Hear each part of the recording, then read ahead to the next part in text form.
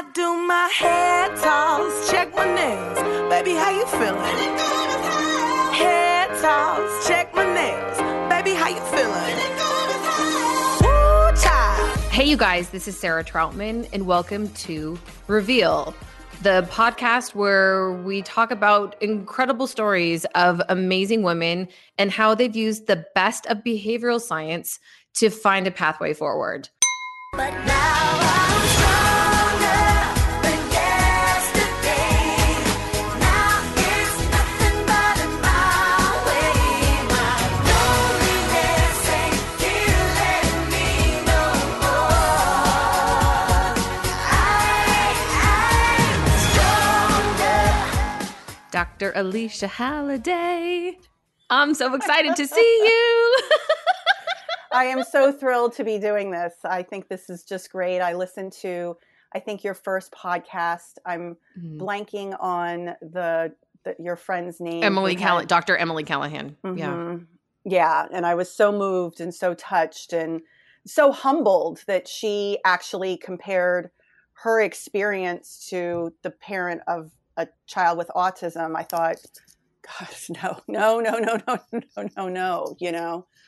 Yeah. I mean, Emily things is just... are always very traumatic. You know, it's always very dramatic, but at the same time, I can't even begin to imagine what that was like for her. And so just hearing her go through it and hearing her come through the other side, right? Because at some point you did say, you know, by the way, he just turned 5. So, so hearing that, you know, I mean, and clearly there's some issues, but, you know, and I'm continued to be humbled by families with kids with, you know, physical health problems, mental health problems, behavioral problems, all of the three together.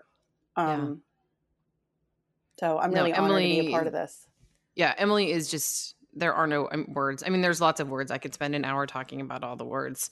But yeah, I mean, what you and I wanted to do today is a little bit of a departure in terms of what we have done with other podcasts, because the feedback that I've gotten from people is like, Sarah, you didn't tell me that I was going to need 25 Kleenexes and like a redo of my makeup when I listened to this podcast, because everything has been just like these like deeply personal, you know, amazing stories, but also, you know, I mean, really emotional. Both, you know, Emily, our podcast with Anne, you know, Danielle, Carolina. I mean, they're just incredible women. But what we wanted to do today was something slightly different.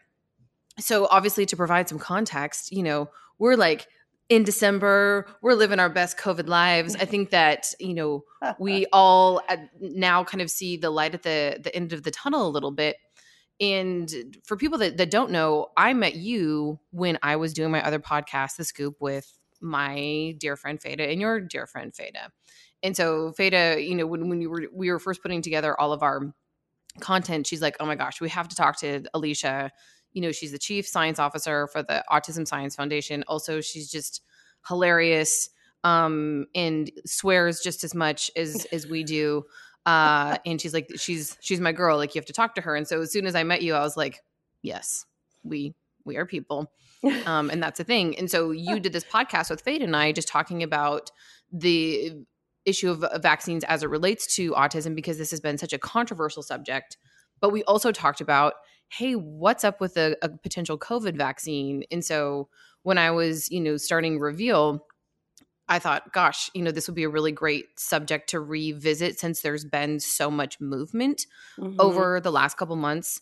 And also it would just give me an opportunity to see you. And, you know, I also wanted to talk with you just about what it's been like to do, you know, like the whole full-time mothering, pandemic parenting. Also, you know, you have twins, beautiful girls, and one of your daughters has autism. And in the midst of, you know, all of this insanity, like, how have you kept it together?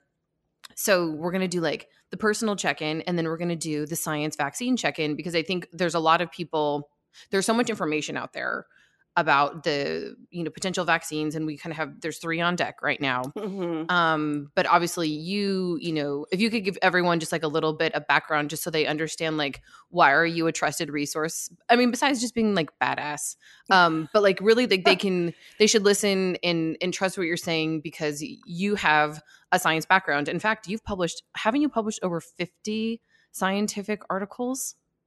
I don't think it's that many. I think it's more like 30, but that's like still like 30 more than I've ever done. So well, we all contribute. I mean, I've been, in a field where that's the thing, right? Like publish. Mm-hmm. Whereas, you help families directly. Like, how many families have you worked with? How many? Over 2,500. Yeah. So yeah, there you go. I mean, it's just a different metric of contribution. So yeah. So can you just kind of really briefly talk about kind of your, your academic pedigree, but also just kind of your research interests, because I find it fascinating. And you actually published an article this year, and I linked it to the show notes because I think it's really fascinating. So take us on a journey, Dr. Halliday, in terms of your incredible scientific acumen and why you are, uniquely suited to be talking about this issue of vaccines today.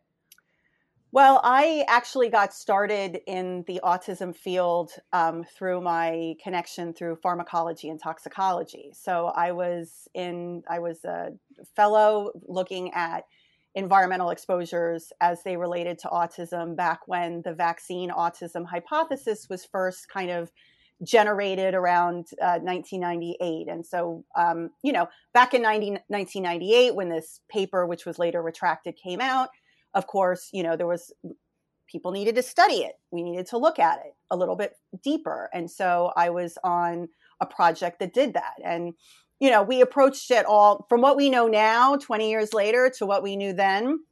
We approached it from, the wrong angle. That was okay. We got there because we studied it differently. But we know that it's not all about exposures when you're 4 or 5 years old. It's exposures when you're pregnant or preconceptional exposures. So anyway, as part of that project, I got to kind of work indirectly because I was working on animal models. And so, but part of the project went into families' homes and collected dust and water samples and what they were using around their home and hair, and even vacuum to get dust, to get stuff that kids were exposed to.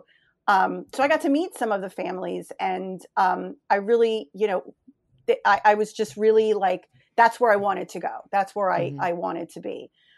So after I finished my fellowship, I started working at the National Alliance for Autism Research, which later kind of was absorbed by Autism Speaks. And then in 2014, I left Autism Speaks after 10 years to be the chief science officer of the Autism Science Foundation. And the Autism Science Foundation, I mean, one of the reasons for the genesis of the Autism Science Foundation was around the vaccine controversy.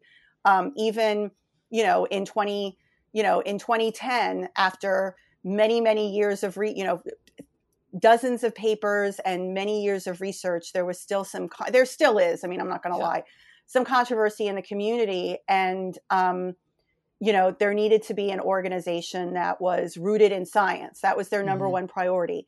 There were organizations that were rooted in advocacy and awareness, and those were Autism Speaks and the Autism Society of America, and, helping families be accepted in the community and providing activities and making sure people and physicians knew the science, which still needs to be done.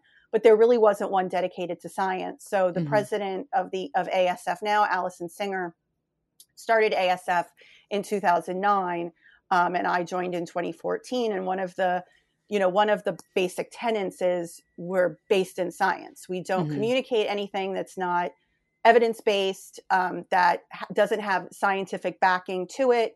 Everything that we do, and we fund all sorts of science, is focused on helping families based on scientific discoveries, but also helping explain the science to them.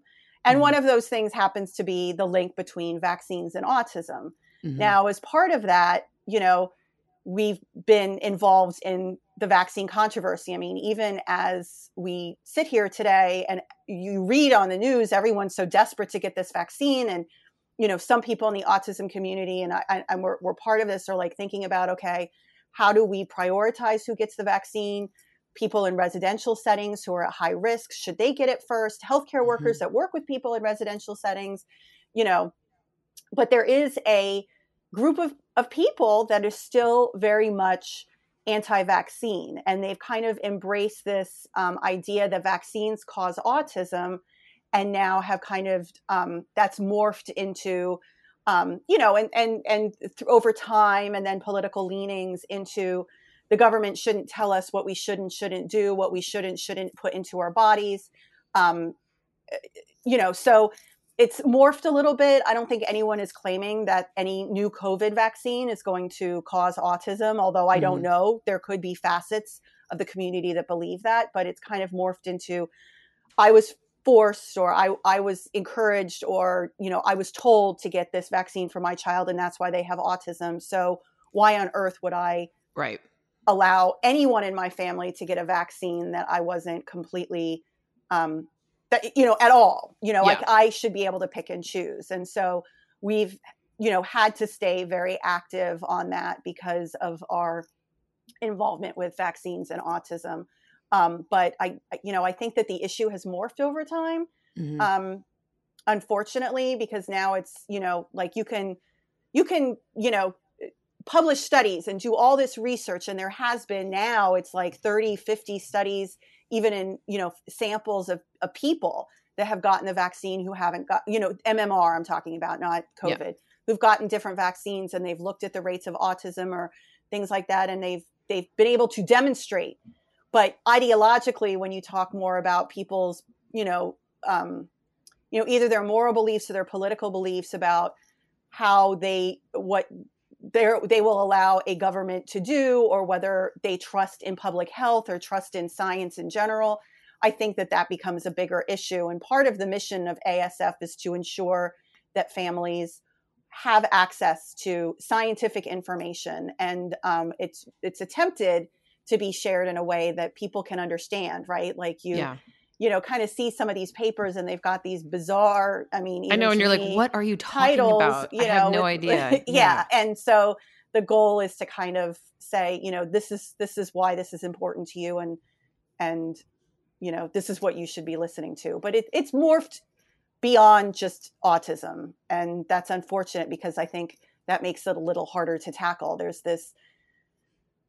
been, over the past several years, just kind of this pushback against science, that science is, science doesn't give us the answers. Science isn't moving fast enough. And I understand why people feel science doesn't move fast enough. But, we certainly have had, political leaders, not one, but many, who have pushed back and said, there are things that we're going to listen to the doctors to a point, and then we're not going to listen to them anymore. And we've seen that with public health officials. And so I believe it's important for families to know about this vaccine or these vaccines, because I've heard a lot of rumors, and you never know where these rumors come from. So right. Well, and again, like the irony isn't lost on me that you have been in this field for, over 20 years.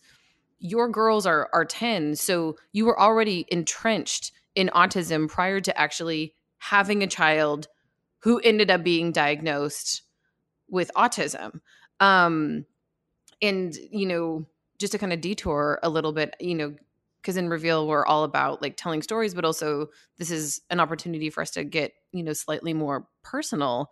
How did you feel like, okay, wow, I'm really equipped to deal with this. I can navigate this. I got it. Or were you just like, are you kidding me? It was a little of both. So, they were twins, and, I could they're tell so from cute, birth by the way. that, Your girls are you. like, they're very, so but they're cute. both very cute. And Sarah, by the way, is very cognitively able. She, she's not a big talker, but she's very cognitively able. And actually, in this pandemic, she's the one that she's the one that's been doing great. Yeah, she has this whiteboard, and I have 9 a.m. This is what you do, and this is what you do, and you can take a break here, and you eat here, and I have the food made for her, and she follows this routine, and she does okay. It's the one that doesn't, that seems to deviate from, she's watching YouTube when she should be on screen. And, she's whining about having to, do anything that involves going out of the house. And so it's kind of weird that way, because I do know that families with autism, that their kids, especially those with severe behavioral challenges, are really at they're really, it's a bad situation. It's a very bad situation. So, but I just, the two of them were just so different from the moment that they were born that, Jennifer was like, I would show videos of them to my friends who were infant researchers, and they would say, oh, look, Jennifer's reaching for the cat, or look, blah, blah, blah. But Sarah was always in the background. She wasn't really, it was always Jennifer that was more up in your face. And, it didn't really bother me that they had completely different trajectories. I knew that they were just, that they were just two different kids. I was concerned when Sarah wasn't. So Jennifer started walking at 9 months, which was really early. So I was like, okay, well, it doesn't matter. Jennifer will, Sarah will walk when she'll walks. Just follow. Yeah. She'll just follow. Well, it got to be about 24 months. And my pediatrician, who I've since left, said, oh, don't worry. They all walk eventually. And I'm thinking, actually, they don't all walk. Like they actually don't. I mean, there was a little bit of paranoia that set in. She did eventually walk. She failed her MCHATs both times at 18 and 24 months. My pediatrician didn't really say any, didn't really bring it up. And I was kind of thinking, what are the chances? Really, what are the odds that I get into this field years before I'm even married, by the way, and then I get married and have kids, and then one of them is on the spectrum. And it really wasn't even me, because I kept thinking, oh, they're just two different kids. It was my mother who came to visit, and she was like, I really feel like something's off here, and I really want you to have it checked out. And I was like, all right. Yeah. But at the same time, Sarah was having these, and this was like in, I don't know, this has been so many years, when she was 3. So the year that they turned 3, there was this polar vortex that hit the Northeast. And I remember it was just like such a struggle to get Sarah to do anything. And I remember, the routines, and I honestly thought she had early obsessive compulsive behavior. I hadn't even, just because she wasn't talking or wasn't walking, like, it was really what was getting me, is that she would just sit in her car seat and just scream for hours. If there wasn't like a specific routine that was followed. I couldn't even do run through the drive-through of the pharmacy going home from daycare, because she would know. She's not dumb. She would know the route we were going home, and it would alter her. It would get her in a tiss. And so I did reach out to a friend of mine that works at Children's Specialized Hospital here in New Jersey, and she got us in almost immediately, which is unheard of. So I'm very thankful for that. Yeah. And immediately, did all the tests, and then I remember her coming, the team coming back into the room, and Sarah was with me. And I knew something was off. I didn't know what to label it. And I kept thinking it's OCD. And I kept thinking it was, something else. And I was expressing concerns to friends even. And some of them said, and I'm not saying this to shame anyone, and I won't mention any names, but they said, you're in the field, you're too sensitized to this. Yeah. Like, you're making too much of this. And so, but then when all of this is going on, and then the psychologist came in and she said, she's on the spectrum. She's very smart. Her cognitive skills are there. Her language skills are not. Her social skills are not. The repetitive behavior is off the wall, even the rigidity, though it wasn't all of that. It wasn't self-injury. It did turn into self-injury at one point, and then we dialed that back. But and it has been aggression off and on for years. But it was a relief to me, because at a certain point, I felt like there's something going on, and I'm trying to get expert opinions about this, and no one's really, everyone's thinking I'm either besides my mother, I'm either overreacting, or I'm making too much of this, or I'm too sensitized to it. And finally, there's something that they can do. And, also along this way, I had gone to our, I had tried the school district route, where you write the letter, and they're obligated. And they sent me to this pediatrician in Metuchen, New Jersey, who I've since filed a complaint against. she literally, Sarah was there, but Sarah was in a different room lining up her blocks. Mm-hmm. She talked to me for 15 minutes. She never saw Sarah. She never interacted with Sarah. And she told me Sarah was fine. And I was like, and she told me I was overreacting. And I was like, okay, so then that made me feel worse. But then when I kind of like collected myself, I was like, wait a second. She didn't see Sarah. She met with me for 15 minutes. This was guided by the school district, right? It was the school district who sent me. So, you know, that just fired me up some more. So then I really did want to get like a real evaluation. And so, you know, Sarah, you know, she's doing great. I mean, because, you know, she got into intervention, right? She's been in speech therapy. She's been in occupational therapy.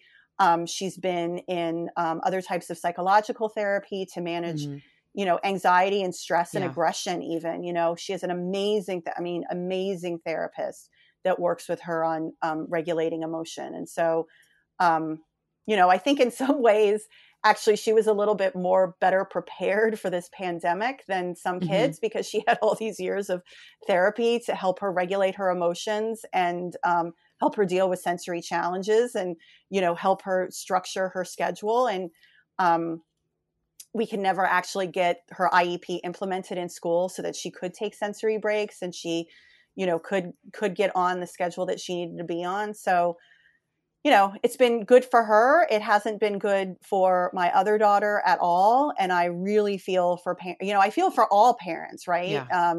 And, you know, I know what you're going through, you know, because, you know, I've got one on each side and they're 10. So obviously, you know, there are friends I have with kids that are, you know, 2 and 3 years old. And it's like, how much can you do indoors with a 2 and 3 year old and try to, like, they're being ripped out of preschool and the preschool is like, they have to sit with their kids on a computer and like lift up letters and, you know, like it's so hard. So, oh yeah, it's so hard. And it's so funny because we talked last week and I was saying that I've had a similar experience with my 2 kids. My daughter who's older and has an IEP and has, you know, a lot of learning challenges has like been rocking it during the pandemic because, you know, she has a very consistent structure. She can kind of environmentally arrange her own, you know, bedroom. She prefers this. But my son, so I would live in, you know, California. My son just moved to Seattle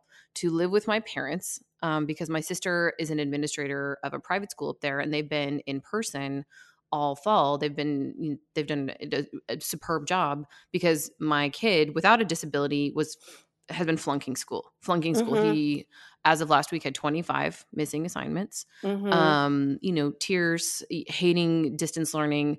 And I just read an article in the Washington Post a couple days ago saying that what, you know, people are seeing across the country is decrease in attendance in public schools, an increase in private schools, especially those that have opened. And I'm at the point where I'm so desperate because my kid is failing that I have allowed him to move 2 states away from me to live with his grandparents who are shuttling him, you know, back and forth because I don't know what else to do. And, you know, I understand that for me, like that's an incredible privilege that I have that we can make that happen. But you know, I get it because you're sacrificing, right? So, well, it breaks my heart. Like my parents sent me like the picture yesterday of him like in his little sweatshirt, and I like started crying because I'm just like, oh, here's my kid starting a new school 2 states away, but that's where we're at. And this, you know, because the sacrifice. I mean, he's getting a great education and this great opportunity that not everybody has, but at the same time, you know, he's sacrificing, you're sacrificing, your family. Like this is just not. It's just, I mean. It's not ideal. And I think, you know, I knew in March when this all went down, I thought, okay, this is going to be bad. I had no idea it would be like this. I literally thought we would be like, give us a couple weeks. Right. You know, we'll kind of have to. But once the couple weeks happened and once we got into April and May and cases kept going up, I thought, okay, school wise, I knew that nothing, it was clear. Yeah. That teachers were like literally like just trying to figure out on the fly. And that was okay. Because there was no advanced planning. There was no advanced planning. And then even now, I mean, the schools that are open, so my daughter's school is open Well, they're open 4 days a week. Half Yeah. the kids go on Monday, Tuesday. Half the kids go on Thursday, Friday. The school is closed Wednesday for disinfecting. But there's really just, at least in my school, I know other schools are doing a much better job or even a worse job. It's like they're constantly on the shuffle for teachers, because teachers are getting sick, which who can blame them? Or they're like, I can't take this anymore and leaving. They're exhausted. They're basically doing 2 jobs. Most of them are having to teach in person and then also for remote students, because every school is, kind of offered like this either kind of hybrid or in person or remote option. And it's just insanity. And that's in the midst of like constantly changing regulations and guidance that are just, it's flip flopping. And I think everyone is just like so fucking tired. I'm so tired of it. And also, like, I feel like, so one of the things I objected to over the summer, I said, listen, here's the thing. We're going to be like, I'm going to accept that I'm going to have to help them with certain subjects. And like, I can probably fake it for like social studies. I go, science, I can handle. Yeah. Social studies, I can fake it. You give me the book and I'll figure it out. And reading, I can, throw a book at them occasionally and tell them to read. But I was like, we have to do something with math, because no parent knows anything about Common Core math. No, I don't know what California has, but New Jersey has the this same Common thing. Core. Okay. It is a mystery to me. And I think that I'm a smart person. And I am like, nope. I know. And I begged them. And, I guess, you beg the school, they don't have any control. It's the state. You write a letter to the state. They have they have piles of letters from parents. So that's kind of, I think that I hope that this kind of signals some more systemic changes. Yeah. Not just within education, but also just the way that we operate, day to day. We cannot completely go back and think that things will ever go back to normal. And we should also embrace the things that work for us. Like, love it or hate it, I think telehealth's here to stay. And I agree. I think that we should embrace it in a way that it should never replace what works better in person. There are in-person visits. Clearly, hopefully there are visits that need to be done in person and should continue in person. But I personally appreciate not having to take 4 or 5 hours off to go to a 45-minute therapy appointment, because then, I don't have to go and park. And frankly, I get the same amount of stuff out of it. Now, my daughter's in therapy and I don't think she gets the same experience out of it. I also think that for families with autism, it's exhausting to have to shuttle your kids around for appointment, for this therapy, for this intervention, for this appointment. And a lot of families are unable to do it because they can't get the time off of work, public transportation, cost and things like that. So we're really pushing to make sure that telehealth continues to be covered by insurance companies, but it's a fine line because we don't want telehealth to replace any of these other things. We want it to complement other things. And that's something that you discussed in your article, changes in access to educational and healthcare services for individuals with intellectual and developmental disabilities during COVID-19 restrictions. That's actually the whole title of the article. And I linked it to the show notes. Okay, great.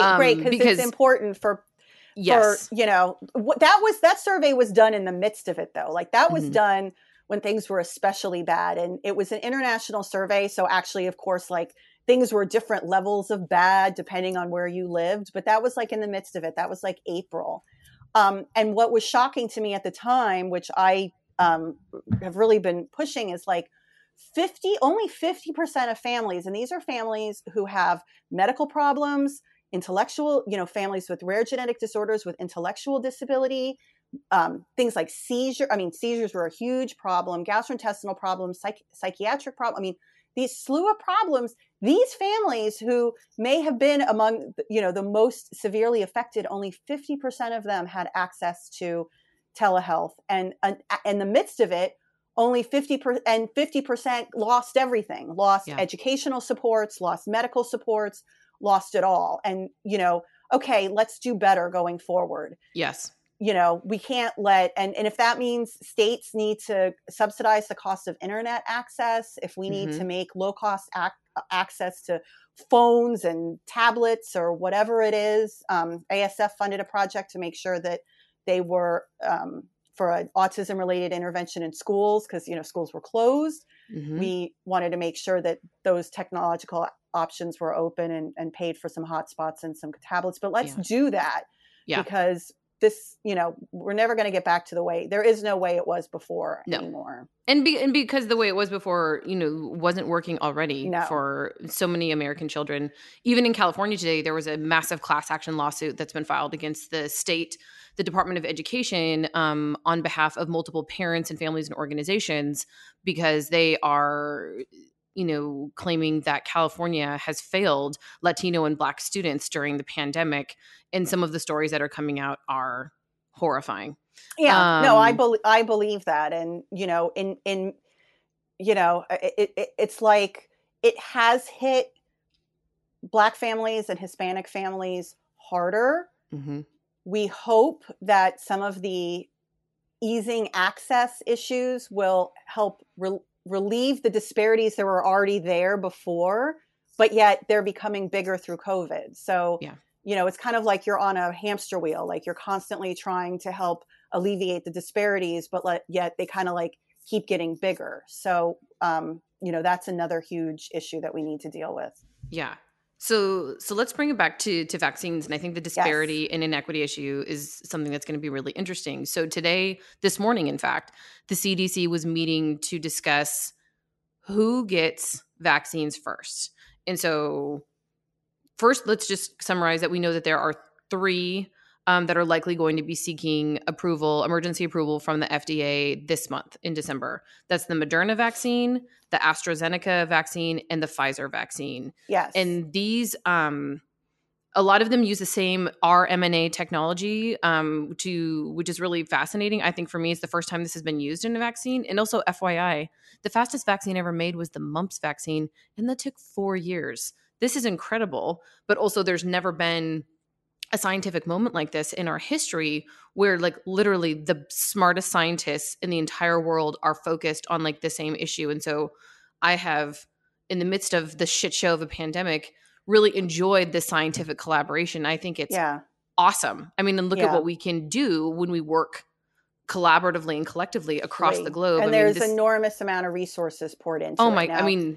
Endless, which is fantastic. So all of these, have shown, 90, 94, 95% efficacy. I think the Moderna vaccine yesterday I saw it was 100% effective in preventing severe COVID symptoms. So this is great. But, as with all things, the devil is in the details. Yes. All of these vaccines are going to require 2 inoculations. Right. And likely these inoculations are going to have to be around a month apart, correct? Yes. Month to 6 weeks. Yeah. Okay. And also, depending on which one you may have access to, there are different storage requirements and timelines from where they need to be, created, shipped, and then used. I think the Pfizer one has the most restrictive usage in terms of the temperature that it needs, and also just kind of the shelf life of the vaccine itself. I believe, and correct me again if I'm wrong, the AstraZeneca one has the most flexibility in terms of temperature and life of the vaccine prior to being used. And I've already seen some articles saying that likely the AstraZeneca one, which I think was in collaboration with Oxford University, will most likely be used more in third world countries where they may not have the same kind of like cold storage facilities, et cetera. So like in the US, we will more likely have the access to the Pfizer and Moderna vaccine. But, let's talk about how they've been able to, what's the end that these companies are using in order to say, hey, we're in this like whatever phase 3 or phase 4. And if you have if you're a person that's considering this vaccine and you have children or you have children with disabilities, how do you even begin to conceptualize and understand this and make choices in terms of what you want to do? Because we're basically being asked to put this, vaccine into our bodies that will likely occasion some type of, short-term response, like a fever, et cetera. It's like when I got the yellow fever vaccine, because I've been to Africa and Asia a bunch, and you get sick a little bit for maybe like 24 hours and then you're fine. But these vaccines, let's be clear, have not been tested on people with autism. They've not been tested mostly that much on children. They've been tested across racial categories. So how do we begin to make sense of all of this, Alicia? Help a sister out. Like, where do we go from here? So the vaccine experts and the ones that I trust have been very positive about this. So first of all, they've said, yes, it normally takes years. And frankly, we're still years away from really knowing the long-term efficacy, right? Because so when we say, it's 95% effective, it basically means that out of 100 people who got the vaccine, only, let's say, 5 of them got, it was 95% effective, meaning that almost none of them who got vaccinated got sick with COVID, but whatever the exposure rate is with the placebo. So these were actually randomized controlled trials where people, and God bless them, there was about 40,000 they had no in idea. Each of the one. They had no idea. Volunteered to do this. No drug company said, okay, now don't wear a mask and go out and don't wash your hands. So they were taking probably normal precautions. There was some racial diversity and socioeconomic diversity. There's been some criticism that there wasn't enough. Here we are, we're trying to get this out quickly, and it can't be perfect. But they really only got these vaccines like in anywhere between July and October. Well, it's only November. So we don't really know how long this vaccine is going to last. Now, the vaccine experts have said, if it lasts a couple months, it's probably a safe bet to say that it's going to last at least 6 months. So we're talking about getting a initial dose and then getting a booster about 4 to 6 weeks later, because that helps trigger this immune response, which is actually acting on the DNA of your immune, or the RNA, how your immune cells, how they genetically function. So, and this is a new technology too. This is a very rarely used technology in the field of vaccine research. Usually you give a weakened or killed vaccine itself. I mean, the virus itself, and then that produces the antibody response. Yeah. And that just wasn't working. So they tried this new technology where they're actually altering the genetic activity of immune cells. But we don't really know how long it's going to work. Experts say, okay, it's worked. The interim reports say it works, for 2 or 3 months. So it's probably a safe bet that 6 months it can work for. But we still need to study that, right? So, and that's where it's going to come in, where what's called post-marketing phase studies come in, where we get the vaccine, right? And because it's, there have been very few side effects. I mean, yes, there have been, maybe the first day you feel a little bit sick. Some people get a fever. But but other than that, there hasn't been something that's been so severe. So we get, 1 or 2 vaccines, and then maybe every 6 months we have to get another one. But while this is all going on, probably the vaccine companies are continuing to improve the vaccine, so that maybe we don't have to get it. Maybe it's like a flu vaccine. You get it every, year. And then maybe at some point, like polio, if enough people get it, then, it doesn't become a public health threat anymore. We still get the vaccine for it, or maybe there's a way you can get it at, say, birth, or 6 months or a year, or I can't even remember when my kids got it, 2 years, I don't know. But, maybe there's a point where they develop a vaccine that produces even longer term efficacy that can be given in kids. And then we don't have to get it every 6 months. You're absolutely on target though with the concerns, right? So Pfizer, they need to be stored in negative 100-degree freezers. So no pediatrician and no doctor's office that I've ever been to, except if it's been in a hospital, like the guy that I go to get my Ambien or whatever, he doesn't have a minus 100-degree freezer in his office. But I have heard that doctors are saying, well, screw it. We're going to buy a freezer. Like, this is important enough. We're going to buy a freezer. It may cost us a few $1,000s, but we have to absolutely have it. The Moderna one has a little bit less restrictions on, it's like negative, I can't remember the number, but it's not negative 100, right? It's not something, I think they can, figure it out a little bit easier. And you're right, the AstraZeneca one may be better distributed in countries that have no access to refrigeration, right? I have heard, rumblings about some possible data problems with the AstraZeneca vaccine, but I don't necessarily feel that they're so serious, because this is these are technologies that now have been repeated, right? So it's not just like, oh, J&J, it's a fluke. The way that, or Pfizer, sorry, J&J also is developing one. So there may be another rider in the game, but they all seem to be working and at a rate better than a lot of the vaccines work. So it is very promising, but we're not there in terms of, okay, well, you get it once and you're done forever. Right. And, along with that is the vaccine will continue to be improved over time.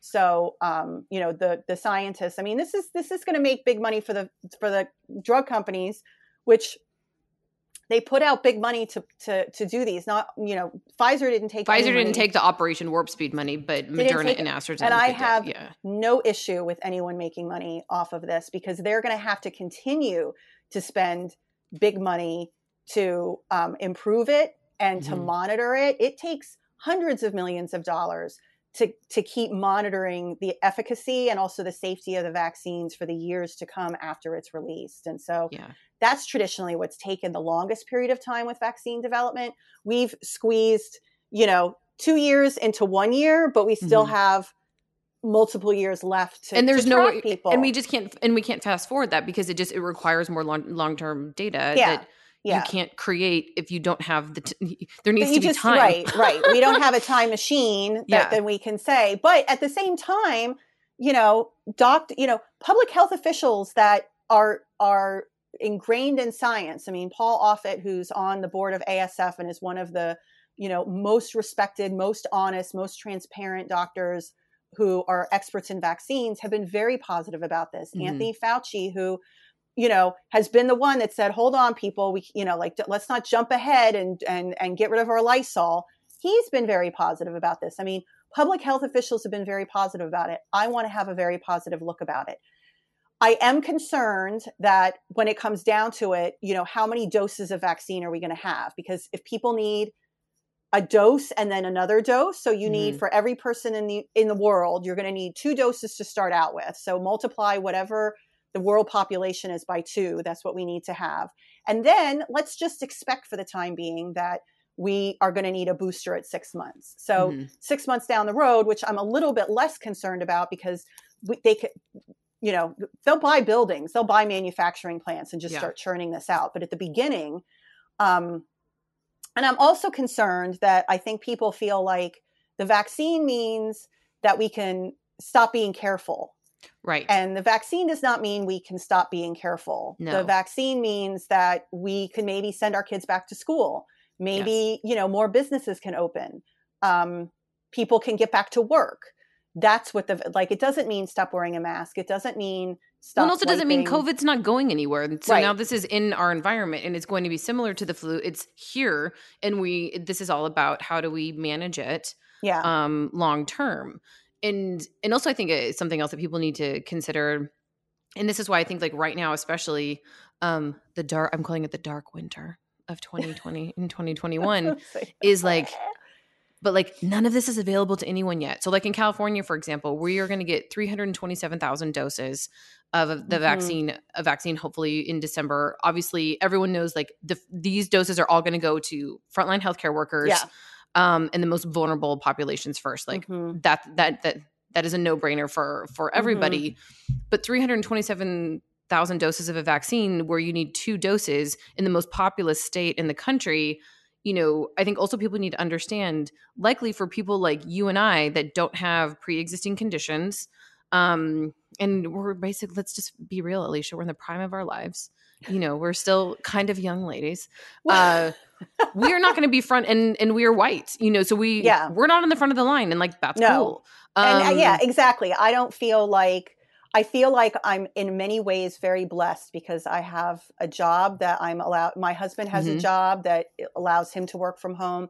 I can work from home. Yeah. If it becomes a real problem, I'll pull my kids out of, do 100% homeschooling if I have to. Yeah. There are people in this world that are not as lucky, and they should, or people that are in much higher risk categories, and they should absolutely get the vaccine first. But, you're right. You think about 327,000 vaccines. All right, well, cut that in half for the Right. number of people because they're going to need 2 doses. Although, maybe they do the first dose and then another 300,000 doses get sent Maybe. Right. within the next month, right? To give those people the second doses.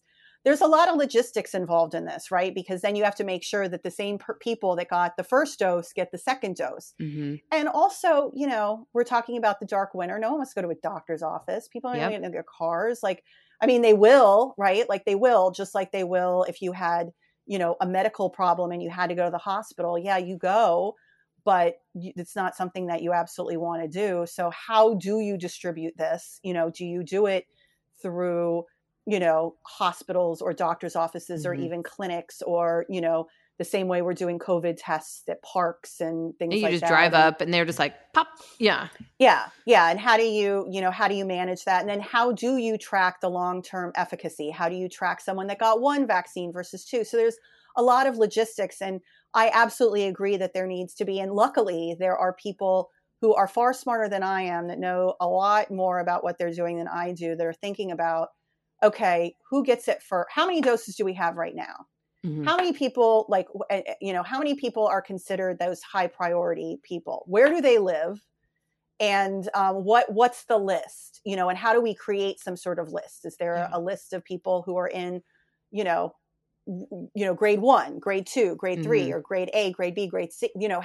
How do you do that? And these people, they've spent years and years. You have ethicists, pharmacologists, epidemiologists, all thinking about this. But also the CDC is opening it up for groups. So we've been invited to, not advise really, to participate in discussions around, how do you fit in people that live in residential care and things like that.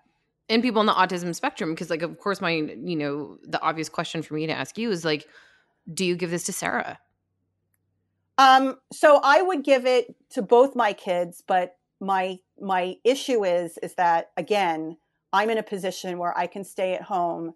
I want people who are frontline workers or who are in residential facilities or who care for people in residential facilities, who have children in residential facilities, or, those that live in senior living facilities. I want those people to get it first because I'm in a position to be able to say that. Eventually, when it becomes when they take over all these old manufacturing plants and they have enough for everybody and it's not a problem, then Sarah and Jennifer and I and my husband will all be getting it. But I feel like, this is a time for us to, really prioritize. It's not a time for us to be me first. So no, I totally agree. And that's why, I've just been encouraging. Because I feel in the same position, right? I'll get it. My kids will get it. My partner will get it. But we understand we can just wait it out because we don't have, we are not frontline healthcare workers. We don't have people with pre-existing conditions in our household. We got it. We can just chill. Yeah. Here's my other question for you, because this has been my concern, and it's broader than just the vaccine. And you talked about it earlier. It's that we are in this space right now in our culture, in our country, there's so much anti-science sentiment. And obviously you have very specific groups of people in the United States that are going to be highly reluctant to take a vaccine from the government because they have been deeply abused. We don't even need to go into the Tuskegee experiment. They have very good reason to not trust the government in terms of putting a foreign substance into their body that has not been respected and not been treated as a person. So there's that, history. There's also, kind of this anti-science rhetoric that has especially become so loud with the current administration. And obviously we're going to be having an administration change. And I hope that will help perhaps, kind of swing the pendulum a little bit. But, this is something that you guys have had to deal with. And so I'm really interested, obviously, as someone that's in a science profession myself, what tactics or strategies have you guys been able to use at the Autism Science Foundation to really get people to be open to science without shoving data and graphs down their throats? Because I feel like that doesn't work. Giving people more science on top of science and data on top of data doesn't make them believe it more. What have you guys found to be really effective? So I think that there's always able to be a more open dialogue when people feel like you're listening. And so what I've really tried to do, and I'm not a big, I'm not a big fan of Fox News, but for the past 2 years, I've been checking Fox News periodically because I want to understand what is the perspective of groups of people that are pushing the science away, literally saying things like, we're not going to listen to the doctors. I mean, this is literally what has been said. We're not going to listen to the doctors. We're going to do what we want. And I think that when there's a feeling that you're being listened to and your concerns are being listened to, you're more open to share your concerns.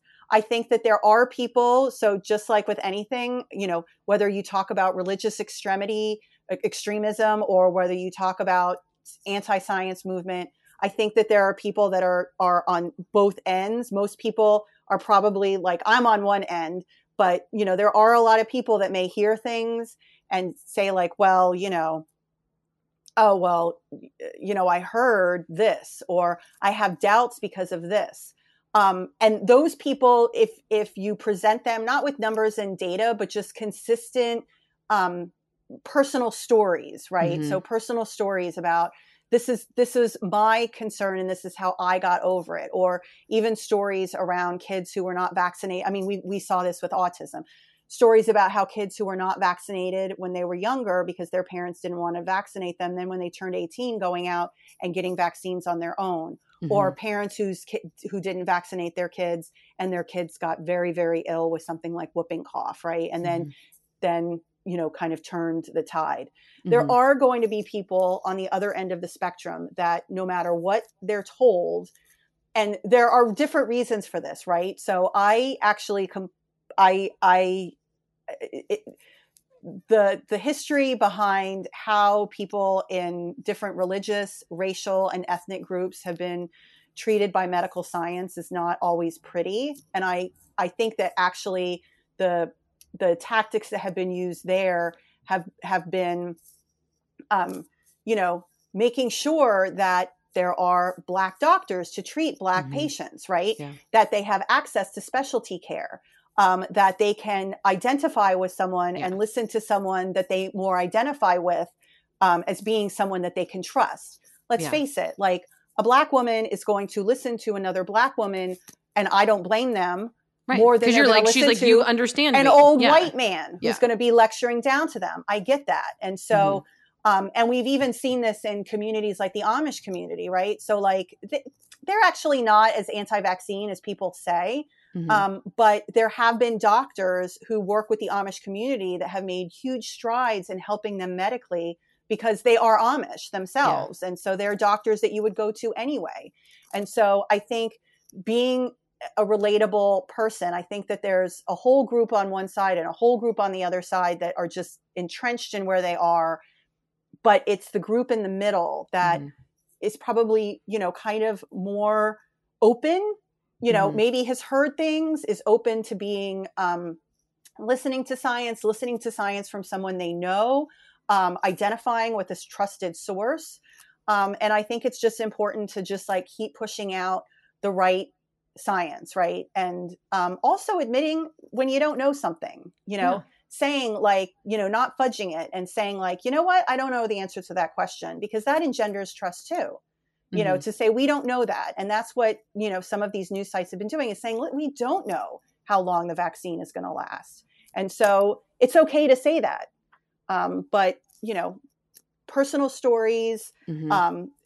Having someone that you can identify with and relate to as a trusted source of information, and then, also just continuing to push out the right science information to counter what, the wrong science information is, or don't, the whole trust science versus don't trust science, that those extremes are always going to be there. I think we're in the bulk that we're talking about that can be swayed. Yeah. And I agree. I think, obviously we see so much like partisan politics right now. There, so many kind of extreme viewpoints. And I don't think like social media helps with that, because they just kind of keep people in their own little echo chambers. But more and more what I've realized with so many people that I talk to, and I would definitely consider myself more of kind of like a centrist, right? Like sometimes I might think, Right. to the left a little more. Sometimes I might think to the right a little more, depending on the issue. But as someone that comes from a science-based profession, I'm really interested in like what science says. And that's how I, kind of guide the decisions I make in my life and in what I do. But I think you're right. Having people understand like the power of storytelling. And so instead of kind of, because it makes it real. Right. So instead of like shoving like, here's our data and graphs that you're like, I don't know who those people are, but like, hey, here's a real person. I'm Sarah. You're Alicia. We both have kids that have disabilities. You're a mother of a kid on the autism spectrum. Like those are real things. And I also think another thing you said in terms of just being kind of transparent and honest. I don't know what happened in our society where we feel like we have to know everything all the time. Like we can't know everything. And a lot of times I feel like I don't know shit. So I think being, really honest with that. And I think that building those trusts building trust. And then lastly, what you were saying in terms of representation, like, yes, you are going to be more willing to listen to someone that is representative of your personal experience. And that's why it's so important for us to continue to ensure that we have professionals, whether you're working with children with autism, whether in the medical professional, that truly do represent our incredible, diverse American community. Versus like you were saying, like, no offense to like old, white male doctors, like that's great. But yeah, like, am I going to listen to something more from a woman, that's maybe middle-aged and also likes to wear hoop earrings in what she has to tell me? I think so. No, I get it. Yeah. And I think that's something within autism research specifically that ASF is pushing to change, is to make sure that we're training more diverse people, right? Like we're because they're going to be working with families, hopefully, right? Like hopefully we all work with more families of color, but if they are able to identify with different groups better than say an old white man can, then we should push to make that happen. And that's how we, kind of bring people, how we kind of, help the wider group of people, not just, old white men.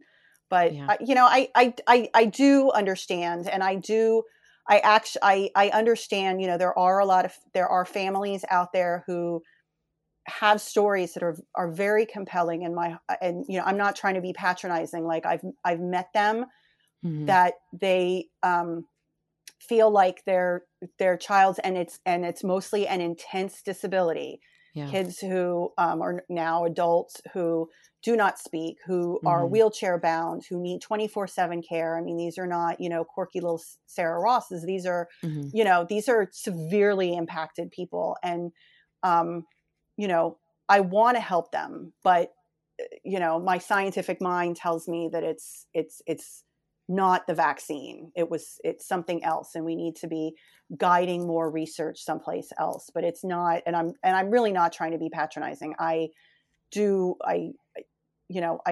often think about, like, when I think about the vaccine argument, like I often think about the families that I've met and think about like, all right, how are they going to absorb this information? Like, how are they going to respond to the information? Because they're and not all of them are, there have been some that have been openly hostile and aggressive, but they're not all. I mean, I do try. I mean, and I think everyone should try and put themselves in that position. And what would happen if you had a child or a family member that was severely impacted and every single fiber in your being told you that it was vaccines that did this to them? So, right. I mean, and that's really, I talk about this all the time. It's the idea of taking kind of a circumstantial view of behavior. Like, why might someone feel so strongly about this? Why might someone be, aggressive? But you have to understand their circumstances and what they've experienced and how that shapes the behavior that they engage in and the words that they might use or the viewpoints that they might have. And that's, I think, if nothing else, it is, missing more in our society right now. It's this idea that through having the circumstantial view, it allows us to better understand and be able to respond in a more compassionate way to everyone in all different types of situations, because we are spending the time to kind of understand what has happened in their environment that has shaped the things that they believe, say, or do, versus Yeah. just like, well, you're wrong. Right. Well, that's not accurate. And it just leaves space and room for understanding. And I think, I mean, for God's sake, if this year hasn't taught us anything, it's the fact that like we need to understand each other and listen to each other a little more and give each other a little grace. I mean, Yeah. good grief. Everything sucks.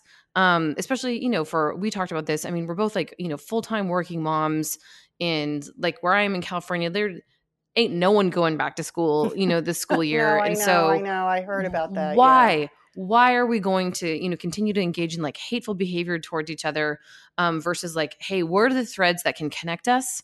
How can I use my own story and my voice to again create that authentic connection with others, and then again hopefully provide like science-based information that really helps guide people's decisions, because we need it.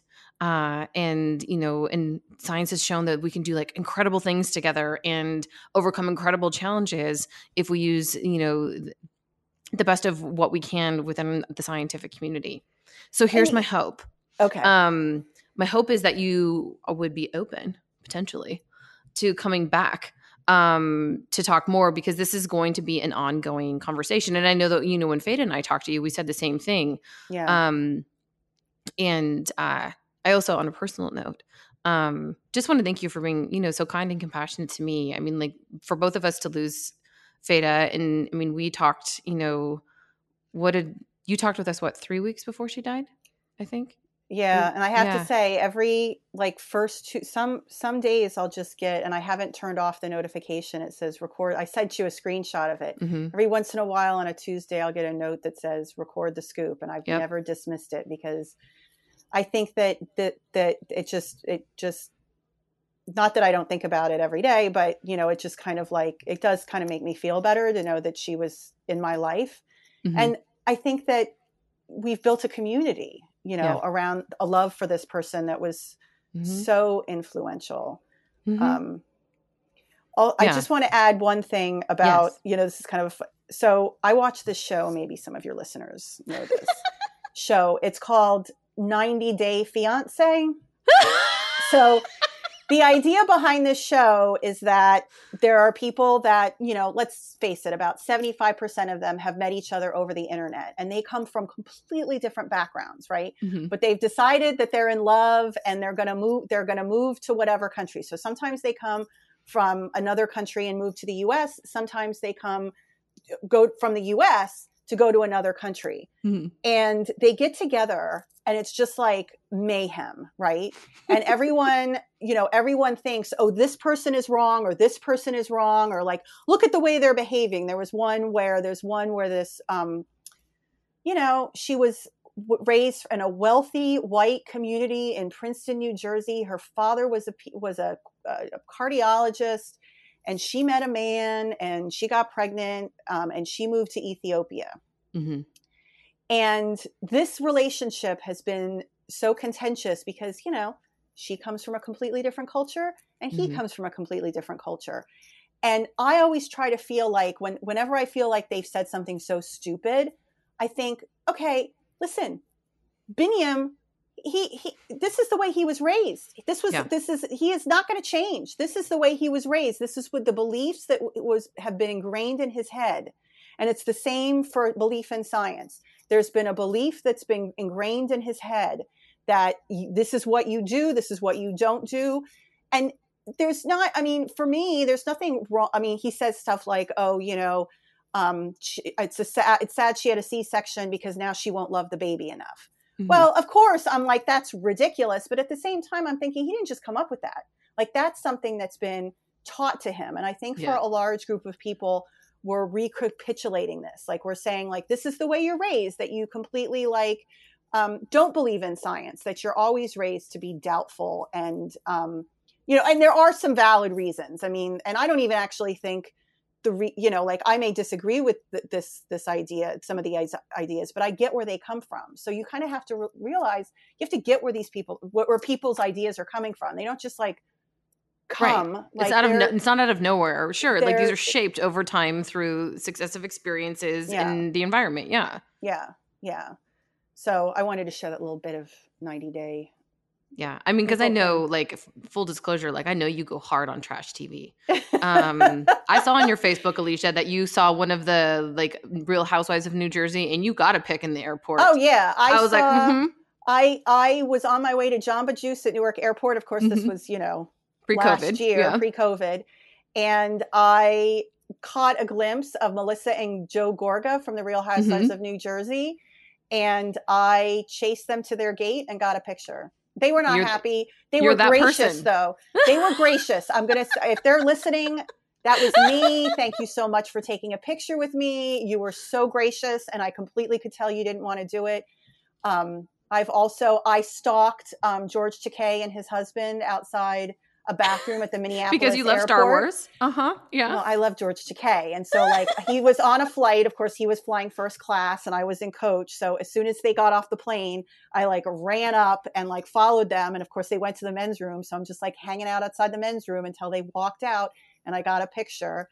So yeah, I do go hard on the trash TV. Yeah. So, I mean, obviously then to me, the way I'm going to introduce you next time is like Dr. Alicia Halliday. Also a stalker. So, full-time doctor, part-time stalker. If you're on a reality show, beware.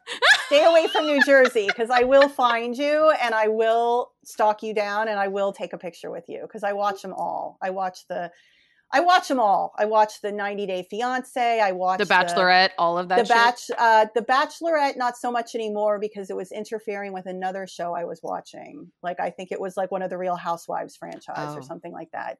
Love After Lockup, where they meet people in jail, and then the people get out of jail, and they basically have to start a new life together. And sometimes things work out, and sometimes they don't. But you marry someone in a completely different environment in prison, and can only see them like once a week, and then you have to live with them every day. Yeah, I watch them all. So I have very little time for actual like Netflix or, everyone's asking me about like, oh, have you been watching The Undoing? No, I don't have time for that. I'm watching. Or The Queen's Gambit, which was fantastic. I have not seen The Queen's watched Gambit. That in 1 week. Oh, girl, I you have need heard, to watch The Queen's Gambit. I know. I'm going to have to take an afternoon on a weekend and watch The Queen's Gambit because, I have gotten halfway through The Crown.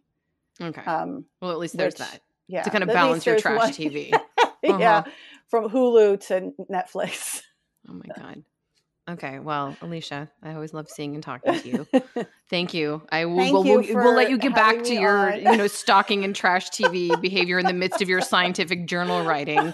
And I'll have you come back because this is an evolving story. I would love that's to. That's not going to be done so anytime much. soon. No, unfortunately. And, hopefully this means, I hope we all know that these infectious diseases are not, to be played with. When SARS was around many years ago, we were able to nip it in the bud quicker. But it took a while for us to nip, and Ebola is still a problem, right? Yeah. It's not even like it's not a problem anymore. It's still a problem. It's a more manageable problem. Yeah. Hopefully we've learned from these experiences and know how to handle these threats before they spread even further. I mean, if this had been Ebola, really, like we would be in a much different situation, Yeah. Like maybe that's the title of this episode. Bad. At least it's not Ebola. At least it's not Ebola. At least it's not Ebola. Yeah. Awesome. At least it's not Ebola. Yeah. But I mean, I had hoped through HIV, we had learned something about trust in science and, I think we backtracked a little bit and I think we got too complacent, right? Yeah. And didn't really think about because these things were being handled. And once they're not handled, they become threats. So thank you so much for joining me for this episode of Reveal. I hope that you were able to learn something, that you were able to grow a little bit as a person as a result of listening to this episode. And I hope that you follow this podcast.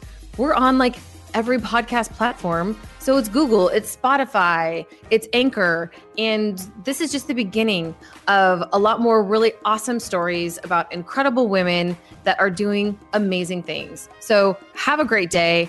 Follow us on all of the platforms. You can follow us also on Instagram at reveal.comm. and also on Facebook, which means I'm going to have to get a Facebook account, but I'll figure that out eventually. Have a great day, guys.